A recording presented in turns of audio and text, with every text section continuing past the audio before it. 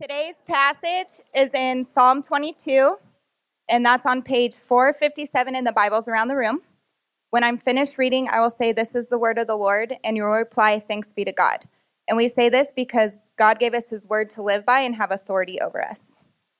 Psalm 22.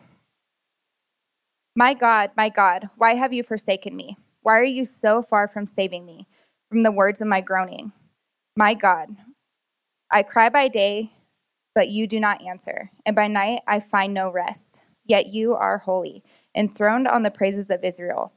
In you our fathers trusted. They trusted, and you delivered them. And to you they cried, and were rescued.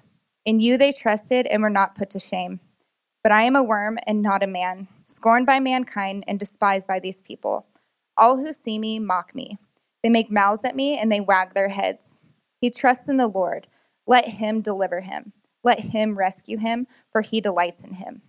Yet you are he who took me from the womb. You made me trust you at my mother's breast. On you was I cast from my birth, and from my mother's womb you have been my God. Be not far from me, for trouble is near, and there is none to help. Many bulls encompass me, strong bulls of Bashan surround me. They open wide their mouths at me, like a raving and roaring lion. I am poured out like water, and all of my bones are out of joint. My heart is like wax. It is melted within my breast. My strength is dried up like a potsherd, and my tongue sticks to my jaws. You lay me in the dust of death. For dogs encompass me. A company of evildoers encircles me. They have pierced my hands and feet. I can count all my bones. They stare and gloat over me. They divide my garments among them, and for my clothing they cast lots. But you, O Lord, do not be far off. O you may help, come quickly to my aid. Deliver my soul from the sword, my precious life from the power of the dog. Save me from the mouth of the lion. You have rescued me from the horns of the wild oxen. I will tell of your name to my brothers in the midst of the congregation. I will praise you. You who fear the Lord, praise him. All you offspring of Jacob, glorify him, and stand in awe of him, all you offspring of Israel. For he has not despised or abhorred the affliction of the afflicted, and he has not hidden his face from him, but has heard when he cried to him. From you comes my praise in the great congregation. My vows will perform before those who fear him. The afflicted shall eat and be satisfied. Those who seek him shall praise the Lord. May your hearts live forever. All the ends of the earth shall remember and turn to the Lord, and all the families of the nations shall worship before you. For kingship belongs to the Lord, and he rules over the nations. All the prosperous of the earth eat and worship.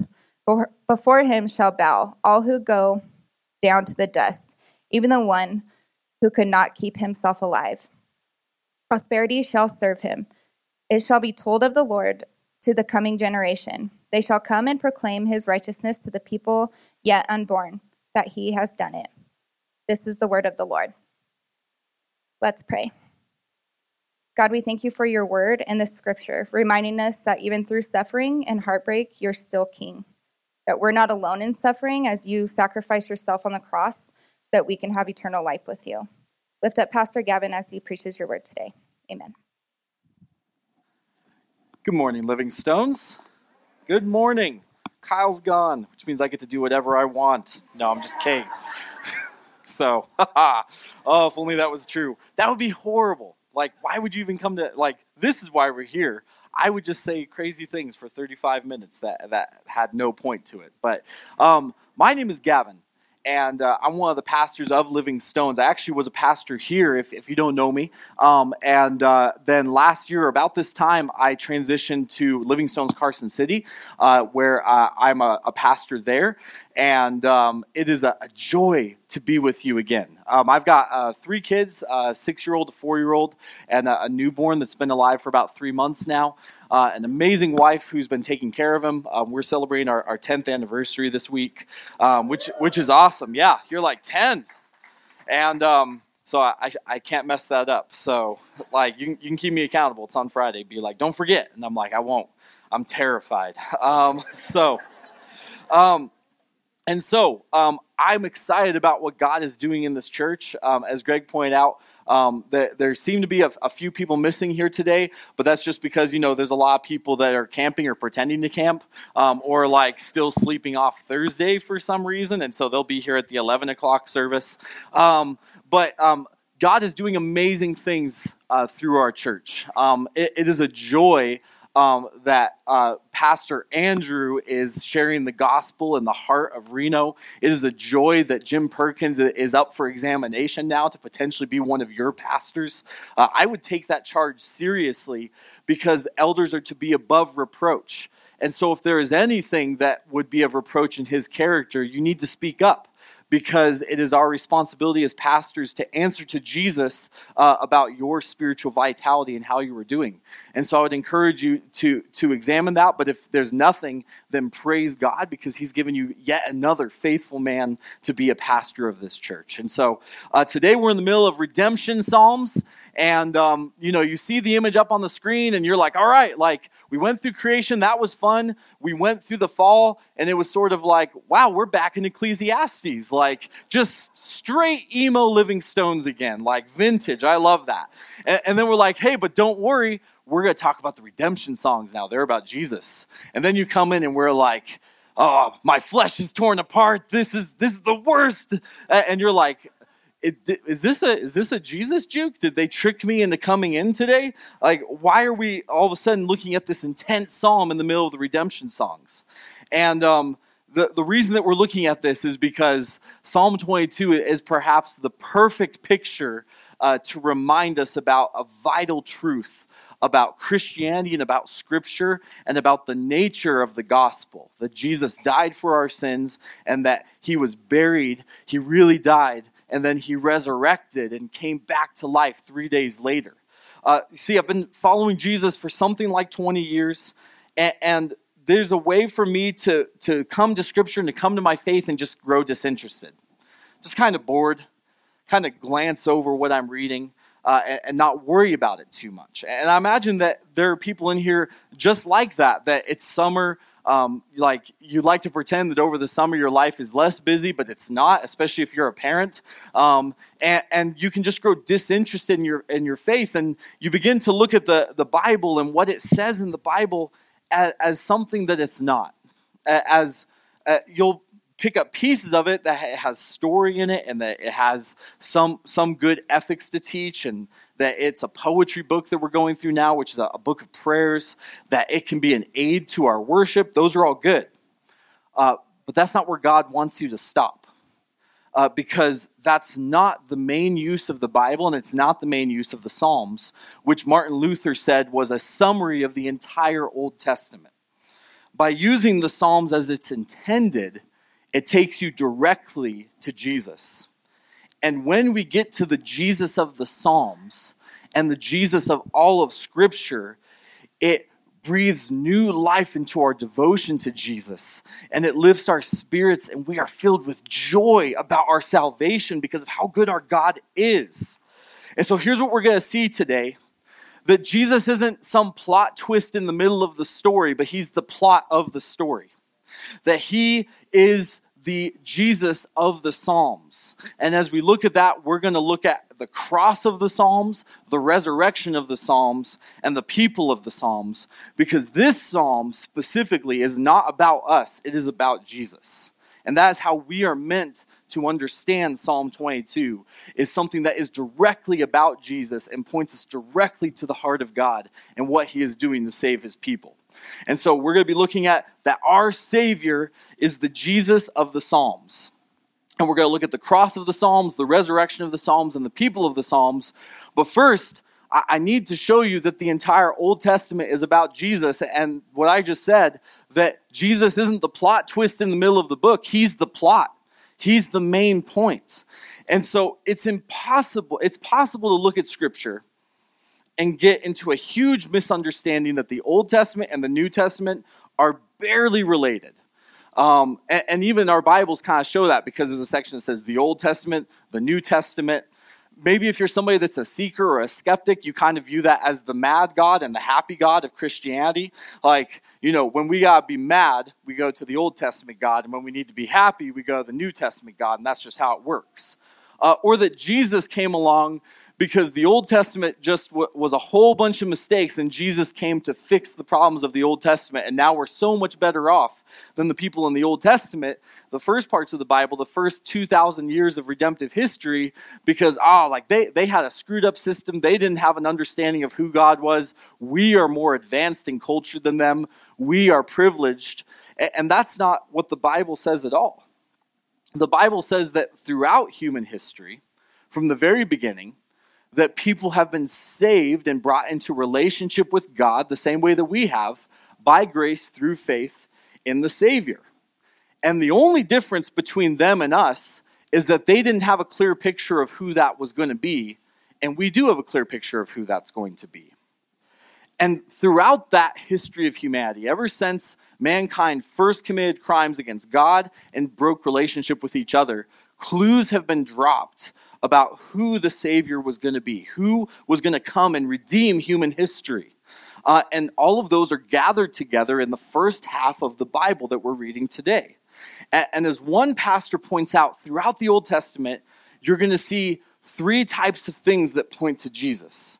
You're going to see types of Jesus roaming around. So you're going to see people that bear resemblances to who Jesus is. So there's a story about a guy named Joseph that saves his whole family and the whole country from famine. There's echoes of Jesus in that. You're going to see a little boy fight a giant, and you're going to see echoes of Jesus in that.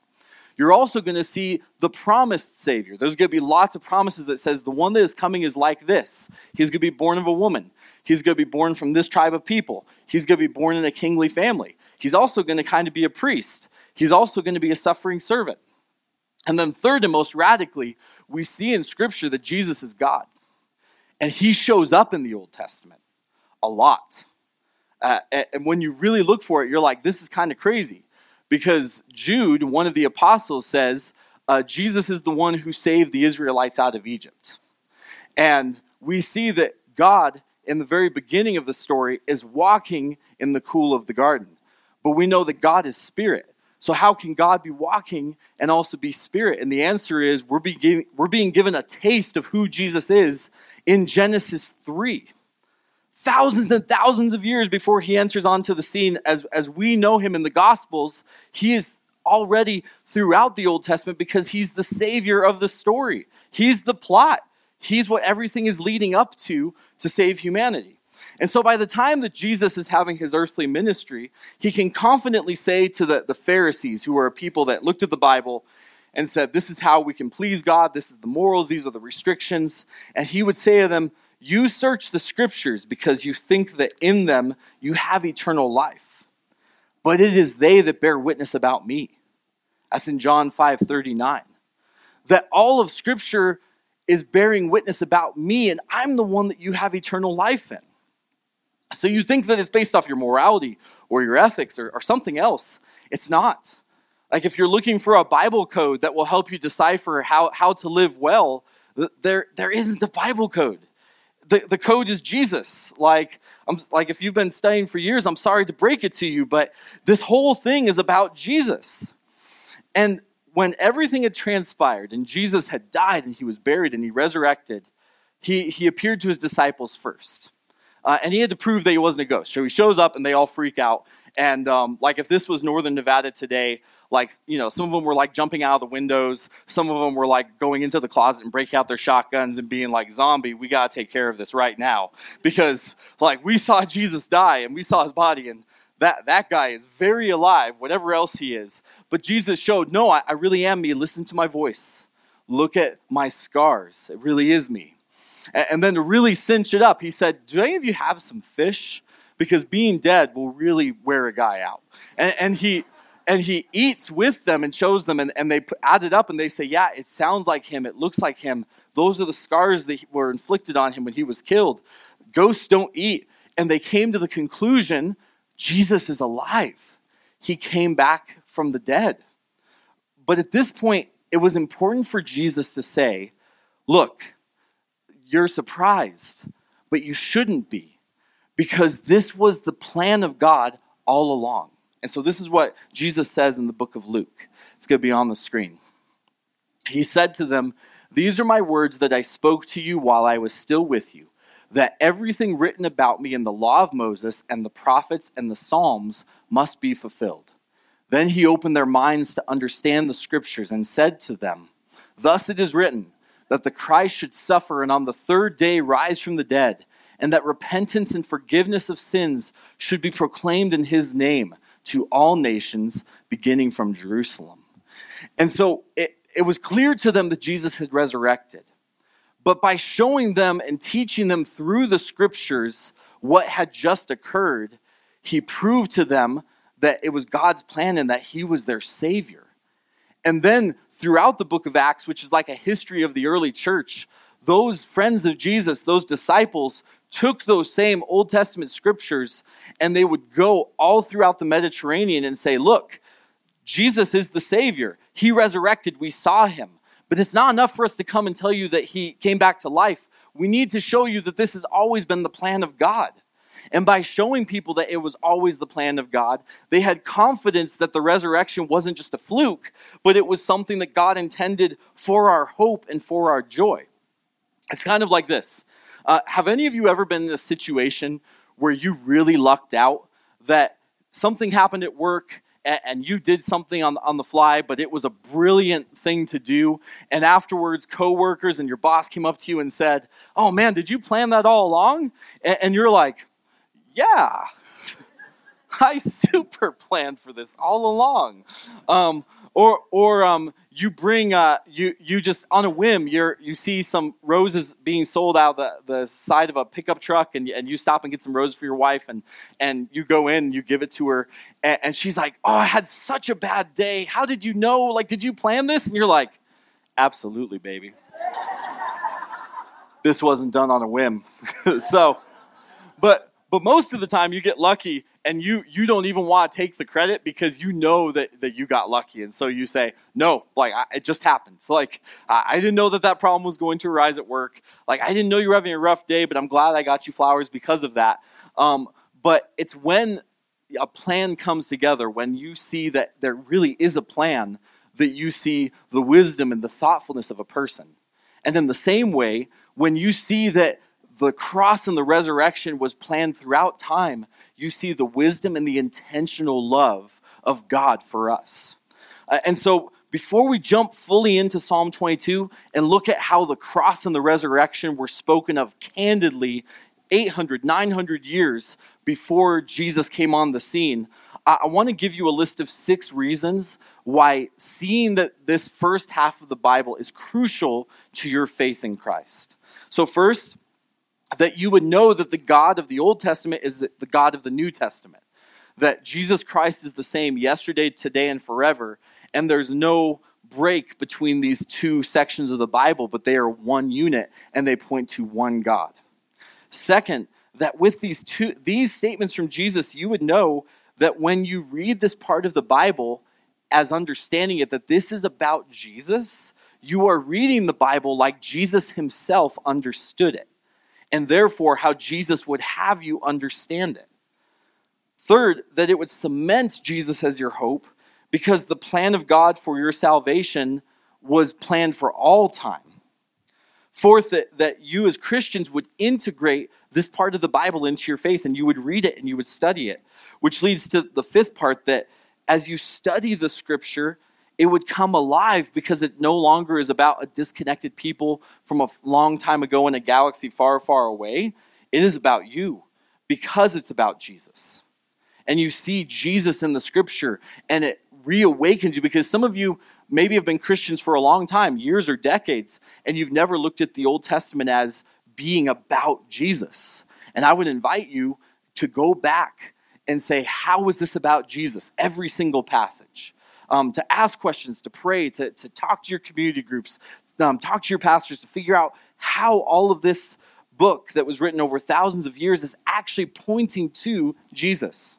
And then finally, and most importantly of all, that all of us here would recognize that the scriptures spoke so often of Jesus that it is a clue that he is who he says he is. So if you're here and you're struggling with your faith, passages like Psalm 22 should encourage you that the scriptures are scary accurate about events that are hundreds of years coming. If you're here and you're not a Christian, I invite you and even challenge you to be scientific about the claims of Jesus and to test the scriptures and to study what has been promised in the Old Testament and ask that if it's possible that it applies to the works of Jesus. Because if it does, I would invite you to trust in Jesus as the one who can bring you into relationship with God, who can give you eternal life, who can bring you joy, and who can give you his presence always as you live throughout your days on earth. That's the hope that I have for you who are here and not Christians, that you would be like all the people who weren't Christians in the book of Acts that said, is this guy for real or is he messing with me? And they looked and said, all of the things that happened to Jesus were written about hundreds of years before they did. Maybe he's the Savior. And many of them said, he is the Savior. He is the King. People saw him come back from the dead. They witnessed it. They point out how in scriptures this looks like Jesus. I'm going to believe in Jesus. And so with that said, let's dive into Psalm 22. I'm going to read through the first part of it real quick as an overview, and then we're going to look at a few things. Psalm 22. My God, why have you forsaken me? Why are you so far from saving me from the words of my groaning? My God, I cry by day, but you do not answer, and by night, but I find no rest. Yet you are holy, enthroned on the praises of Israel. And you, our fathers, trusted. They trusted, and you delivered them. To you they cried and were rescued. In you they trusted and were not put to shame. But I am a worm and not a man, scorned by mankind and despised by the people. All who see me mock me. They make mouths at me. They wag their heads. He trusts in the Lord. Let him deliver him. Let him rescue him, for he delights in him. Yet you are he who took me from the womb. You made me trust you at my mother's breasts. On you was I cast from my birth, and from my mother's womb you have been my God. Be not far from me, for trouble is near, and there is none to help. Many bulls encompass me. Strong bulls of Bashan surround me. They open wide their mouths at me like a raving and roaring lion. I am poured out like water, and all my bones are out of joint. My heart is like wax. It is melted within my breast. My strength is dried like a potsherd, and my tongue sticks to my jaws. You lay me in the dust of death. For dogs encompass me. A company of evildoers encircles me. They have pierced my hands and feet. I can count all my bones. They stare and gloat over me. They divide my garments among them, and for my clothing they cast lots. But you, O Lord, do not be far off. O you, my help, come quickly to my aid. Deliver my soul from the sword, my precious life from the power of the dog. Save me from the mouth of the lion. And so, this passage is written by David. And I don't know if David knew that he was writing about Jesus, which there's indications that some Psalms are definitely like that. I don't know if there's something that was happening in David's life that poetically he was reaching out and using this language. But this psalm so closely resembles the events of the cross that Jesus refers to it twice while he's being crucified. And so the best way to show you that is to show you the passages from the crucifixion that matches this psalm. So first off, and we're going to be doing a little jumping around in the text. If you're like, this is too fast, it's okay. Like, we're just going to keep going. But in verse 16, it says, they have pierced my hands and feet. This we believe is a direct link to him being crucified, that they put nails in his hands and his feet. Then in the book of Matthew, there's all these scattered verses. And so starting in verse 35, it says, and when they had crucified him, they divided his garments among them by casting lots. This reflects the psalm. And in John, his gospel, he actually quotes this verse and saying, this is a fulfillment of this prophecy. Then verse 39, it says, and those who passed by derided him, wagging their heads. And it says about what they were saying, he saved others, he cannot save himself. He is the King of Israel. Let him come down now from the cross, and we will believe in him. He trusts in God. Let God deliver him now if he desires him. For he says, I am the Son of God. And so almost word for word and insult for insult matching the enemies in Psalm 22. In verse 46, Jesus says the first line of the psalm. At the ninth hour, Jesus cried out with a loud voice, saying, Eli, Eli, lama sabachthani. That is, my God, why have you forsaken me? Then, additionally to this, in the Gospel of John, it points out that after this, Jesus, knowing that all was now finished, said, to fulfill the scripture, I thirst. And so if you go back to that slide for just a second, this is interesting because not only does he quote Psalm 22, but in Psalm 22 it talks about someone whose jaw is stuck to his mouth. And Jesus, recognizing this about a statement about himself and to fulfill everything that this psalm said, says, I thirst. And so this tells us, first off, that Jesus keeps all of his promises. But second, it shows us, again, Jesus looks at Psalm 22 and he sees it about himself. Then in the next verse, this is after Jesus has already died. This is messed up, but they're all crucified right before the Sabbath, which is like it's a holy day of rest, and so they can't be killing people during God's holy day of rest because that would be working, and they don't want to displease God by doing that. So Jesus is already dead, though, so there's no need to break his legs to speed up the process. And so one of the soldiers pierces his side with a spear, and at once there came out blood and water, which points to there was a condition of the heart that was the cause of death for Jesus. And in Psalm 22, it says that my heart is like wax. It is melted within my breast. So all of these verses are taken directly from the gospel accounts of people who saw Jesus crucified. But they eerily shadow all of these other things that we've seen in Psalm 22 itself. Now, besides pointing to the cross, Psalm 22 does something even deeper and richer for our faith as we follow Jesus, which is it gives us insight into how Jesus was thinking and feeling on the cross. When Jesus cried out, my God, why have you forsaken me?" quoting the psalm, that's a way to direct everybody around him and us, the reader, not just to that one verse and saying, oh, Jesus feels abandoned, but to look at Psalm 22 in its entirety to see what is going on. It's a lot like when you quote a funny line from a movie and your friends who have seen the movie recognize you're talking about that whole scene. In the same way, Jesus says this verse, but he wants us to look at the entire psalm.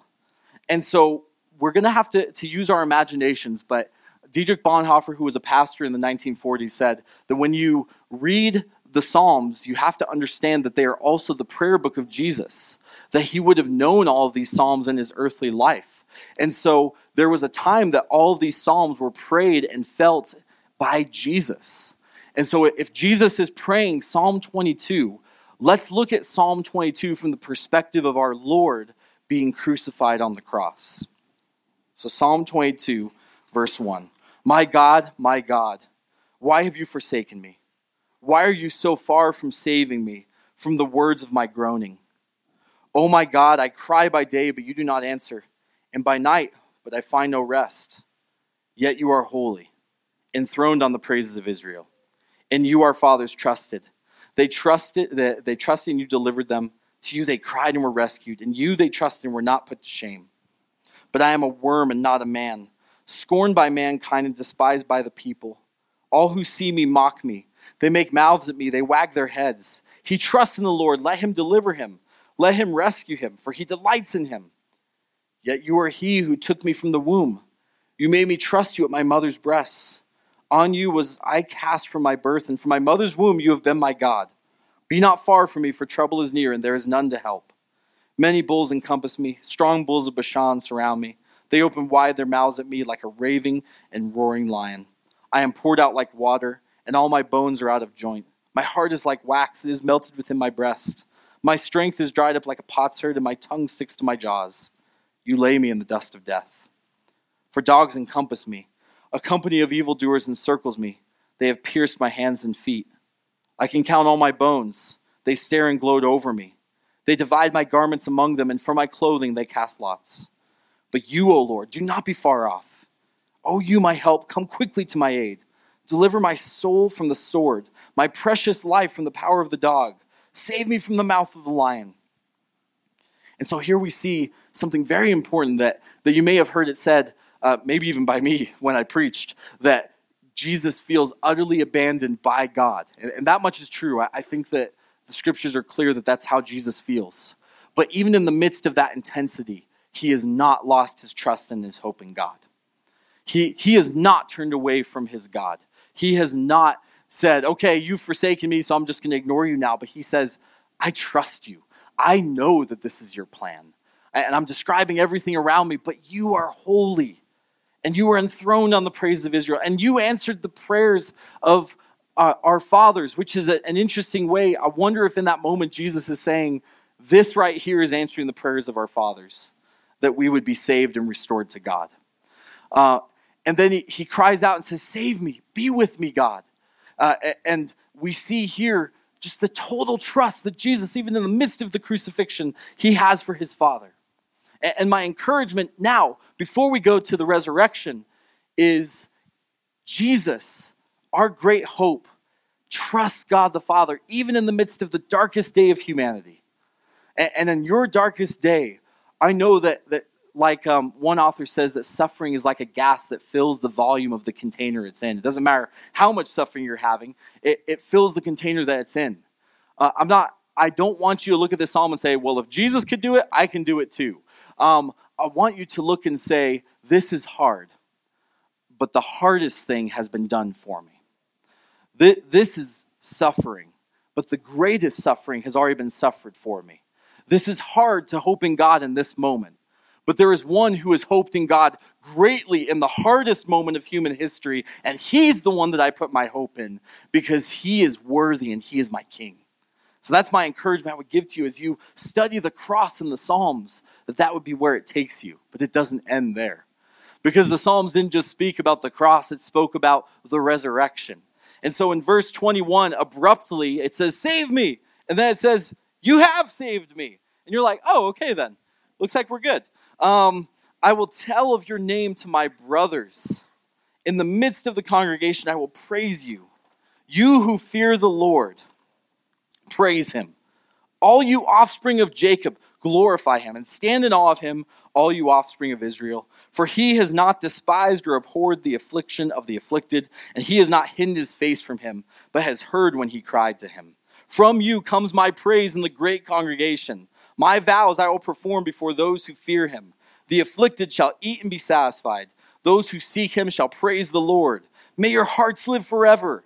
All the ends of the earth shall remember and turn to the Lord, and all the families of the nations shall worship before you. For kingship belongs to the Lord, and he rules over the nations. All the prosperous of the earth eat and worship. Before him shall bow all who go down to the dust, even the one who could not keep himself alive. And so what has changed so dramatically that has changed this prayer to praise? We know that we're talking about the crucifixion and that 3 days later, Jesus came back from the dead. But do we see that here in this psalm? Well, first, we know that another psalm, Psalm 16, says, you will not abandon my soul to death or let your Holy One see corruption. And later, the friends of Jesus, when they were going out into the world and saying, this is about Jesus, and he came back from the dead, that he re-said this as, you will not let your Holy One see decay. And indicated, yes, Jesus had to die, but God did not let him stay in the ground so long that his body began to decay. Then this, in verse 29, it says that there is one who will bow down to you, even the one, just the one who cannot keep himself alive. Jesus is faithful. He is our faithful suffering servant, and he knows he can't keep himself alive or else we're all lost. We're all doomed to not know the love of God. We're all doomed to never know whether we're solid before God because we aren't. That's not a chasm we can cross. But it also says that God is the one who rescued him. And if Jesus died on the cross, then there's a moment of triumph here in verses 21 through 29 that he has been rescued. And that rescue looks like his resurrection. That his Holy One will not see decay. and that Jesus is alive again. And this does good things for us because the cross is scandalous, but it's good. It's scandalous because it is good. Somebody being executed is not something we look back at and say, that is a beautiful thing that that person who's innocent was gruesomely executed. But Jesus was. And that's good because it was for our sins and for our crimes and for our relational disconnect. And the resurrection sealed that and approved that he is the Savior and that he is God. And so through this, we were, as part of our worship today, we meditated on, you are enthroned on the praises of your people, God. But in Psalm 22, it says in 25, from you comes my praise in the great congregation. And then in verse 22, I will tell of your name to my brothers. In the midst of the congregation, I will praise you. And so Jesus is the reason that we know that God is enthroned on the praises of his people, because Jesus is the leader of his people. And in Hebrews, this verse is quoted as, one day Jesus is going to stand before God the Father with all of his people, and he's going to praise God for what God the Father has done. And he is going to lead the people in God's praises. And that is why this psalm should fill us with joy. Because this psalm isn't about why we have to suffer, although we are going to suffer in this life, and oftentimes it's part of God's plan. It's not about what we have to do to prove ourselves before God. It's about a Savior who suffered for us and then rose from the dead, and we are confident that that is part of the plan of God. But you know what's interesting is the psalm doesn't even end there. In verse 30 it says, posterity shall serve him. Posterity means, it can mean one of two things. It can mean direct descendants, but it can also mean all future generations. So you can have an event and say, all posterity will do this. So all generations after this will do this. So posterity will serve him. It shall be told of the Lord to the coming generation. They shall come and proclaim his righteousness to a people yet unborn, that he has done it. You see, the scriptures and the Psalms don't just tell about the cross and the resurrection about Jesus, but it says that part of that plan of God is that would then be communicated to the ends of the earth. And you see this in the same statement that we saw earlier, that when Jesus said, look at the scriptures and how they're all about me, he said, this is what all the scriptures communicate. And this is the next and final slide.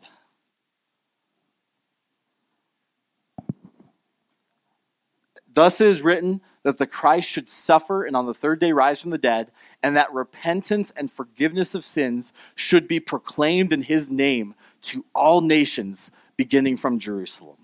And so the scriptures tell of a time that we look back at the mighty works of Jesus, and we are in awe, and we are filled with gladness because we have a Savior. And he died for us, he rose from the dead, he is God. And now we go out not talking about the things that we can do to please God, but talking about the ways that God has saved us, because we are filled with so much joy and hope in what he has done that we cannot help but hold it in. And so every single time you're at work or you're at the park like playing with your kids and you start a conversation with someone and the topic of Jesus comes up, and you talk about the hope that you have in him, the things that he's done in your life, and the things that he has done for all time, for all who believe in him, you are being part of God's plan to share the gospel with the entire world. And you have been made a partner with the gospel and with Jesus Christ because you are his people. You are the people of the Psalms, the people that Jesus has loved, the people that Jesus has died for, and the people that Jesus has rose from the dead to be our king and our leader. Let's pray. God, you are worthy. You truly are enthroned on the praises of your people. And through that, Lord God, we recognize that as we worship you in the coming songs and through taking communion, that you are the one who leads us, that you are the one who is seated at the right hand of God. And that as we worship you and as all of our brothers and sisters throughout the world worship you, you are communicating that and you are singing with us. And you are saying, behold my people. God, help us to rejoice that when we sing, we're not just singing on a Sunday doing something arbitrary, but we are celebrating the great salvation of our God that is revealed in Psalm 22 and all of the Psalms and all of Scripture. Be with us now as we worship you, and it's in Jesus' name we pray. Amen.